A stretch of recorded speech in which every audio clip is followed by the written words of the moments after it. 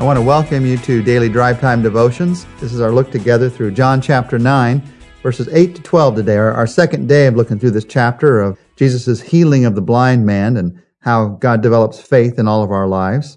First, Jesus heals, and then comes the reaction. Then comes the conflict. This is a chapter all about conflict.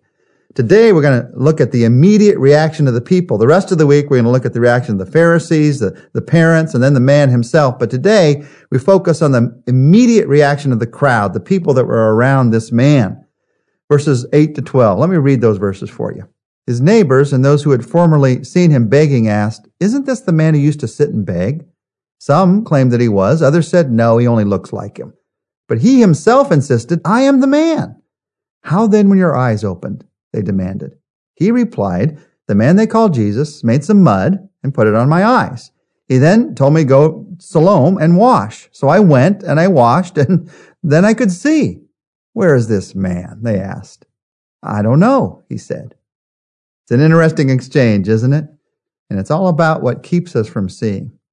As you look at this crowd, the conflict that came in, they should have been rejoicing. They should have been dancing in the streets. This man they knew, their neighbor, they'd watched him beg for years, some of them. They should have been at the height of their spiritual joy. But instead they're expressing their spiritual doubt.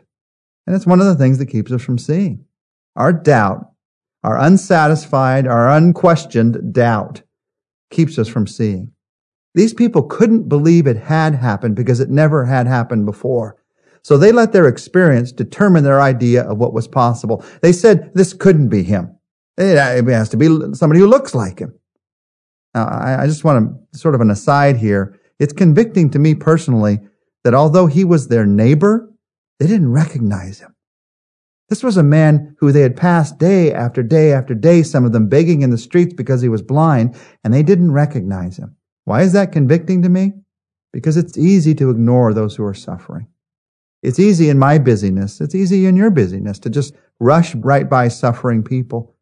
And so when this man who they'd seen every day, who is their neighbor, is healed, some of them don't even recognize him because they hadn't looked at him. In fact, they probably looked away from him as they passed by him day after day after day. What keeps us from seeing? Doubt. We live in the dark because we've convinced ourselves that light is impossible. That's what's happening here. Is reconciliation in your marriage possible? Is a relationship with God, a fresh, real relationship with God, possible? Is forgiving another person possible? Is a new direction for your life possible? If you've convinced yourself that light is impossible, of course you're going to live in the dark. I would just say, don't let your past blind you to the possibilities of what God can do in your life. And just notice the questions of this crowd. Isn't this the man? How are you healed? Where is Jesus? First they ask, who? Is this the guy? And then once he says, yes, I am the guy, they ask, how? It's interesting. In this chapter, 4 different times this man is asked by different people, how in the world did this happen? They have a lot of questions. But just in the way the crowd is asking these questions, you can tell they're not really looking for answers. It's more like accusations. It's more like cementing their doubt. And the truth is, for me and you both, we always stay in our doubt. Don't miss this. We always stay in our doubt when we use questions in the wrong way. When I use questions, when you use questions and you're not looking for answers, you're just looking to condemn. You're just looking to challenge. You're just looking to be sarcastic. You're just looking to hide. When we use questions in the wrong way, we always stay in our doubt. We all know what it is to hide behind a question we really don't want answered. Like, why me, Lord? Or where were you when I needed you, God? Do you really want God to answer that question? Do you? Then listen, because the answer might surprise you. Sometimes we ask questions and we really don't want to hear the answer because we don't want to be surprised. We just want to stay stuck where we are. Now, as they're asking these questions, this man gives them an answer. In verse 11, we hear his testimony. He says, very simply, the man they call Jesus made some mud, put it on my eyes. He told me to go to Siloam and washed, so I went and washed, and then I could see. That's his testimony. Very simple. And as I read that testimony, there are 3 really good things about this testimony of this man. Number 1, he didn't confuse methods with miracles.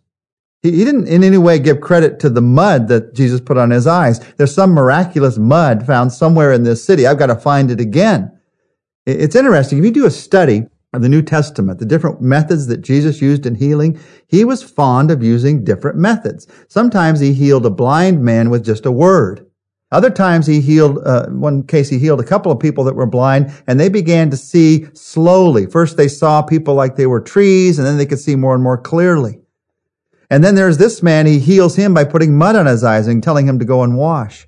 I've always wondered what it would be like if these people who Jesus had healed in different ways had had a convention at some later point in life and talked about how Jesus heals blind people. One group would say, oh, he heals instantly with just a word. Other would say, no, he heals slowly. You blurred seeing and then you can see more and more. And then others would say, oh, no, he heals with mud. They'd be the here's mud in your eye denomination today. That's how sometimes we get denominations. We argue about how Jesus did it in my life and he did it a different way in your life. But the truth of the matter is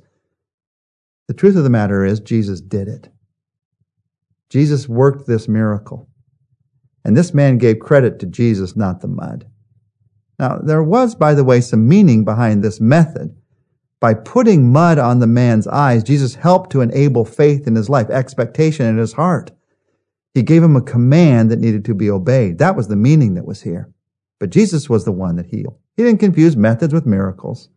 Another great thing about this testimony of this man is he didn't mistake his participation for God's power. There's nothing in his testimony that you feel like, look at what I did. I made it all the way through these city streets, a blind man, to go down and wash in the pool of Siloam. And that is what caused me to be able to see. He just enabled me to believe in myself like I'd never believed in myself before. There's nothing of that in this man's testimony. Instead, he just in a very simple, matter-of-fact way says, Jesus told me to do this. I did what Jesus told me to do. And then I was able to see. He didn't take the credit away from the one who truly deserved credit. And we can do that sometimes. There's a warning in this about our testimonies. He didn't mistake his participation for God's power. And the third thing that I see in this man's testimony, he didn't confuse methods with miracles. He didn't mistake his participation for God's power. Third thing I see is he didn't feel the need to sensationalize that which was already awesome. He just says it in a simple and straightforward way. The way that this man answered shows that he knew there was something here that was above and beyond himself. Sometimes when we give a testimony of how God has worked in our lives, we feel a need to sensationalize, to add this and add that, to make it so dramatic. This man doesn't tell the story, well, I walked through the streets and I tripped over this person and this happened and finally I felt I was close to the water and I got closer and I got closer. And finally as I got close to the water, I dipped my hand and I could feel the cool water. I brought it up to my eyes. I washed the mud off. I could feel the mud dripping down my face. And as it dripped down, well, you get the idea. I know we all have different personalities.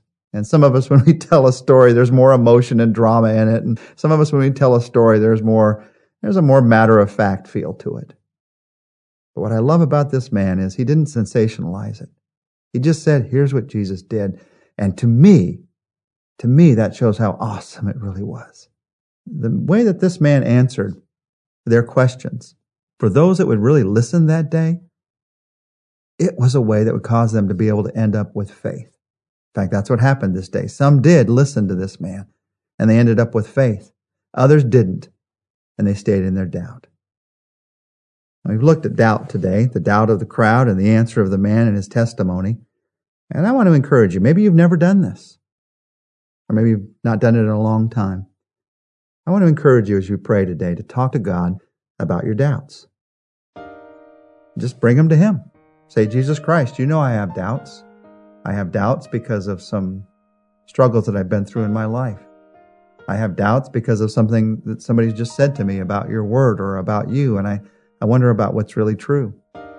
I have doubts that just hit me sometimes. I know what I believe, but I'm just driving down the street and this thought hits me, this doubtful thought. God, I have doubts, and I bring them to you. Instead of questioning my doubts sarcastically and staying in my doubt, I bring this question to you.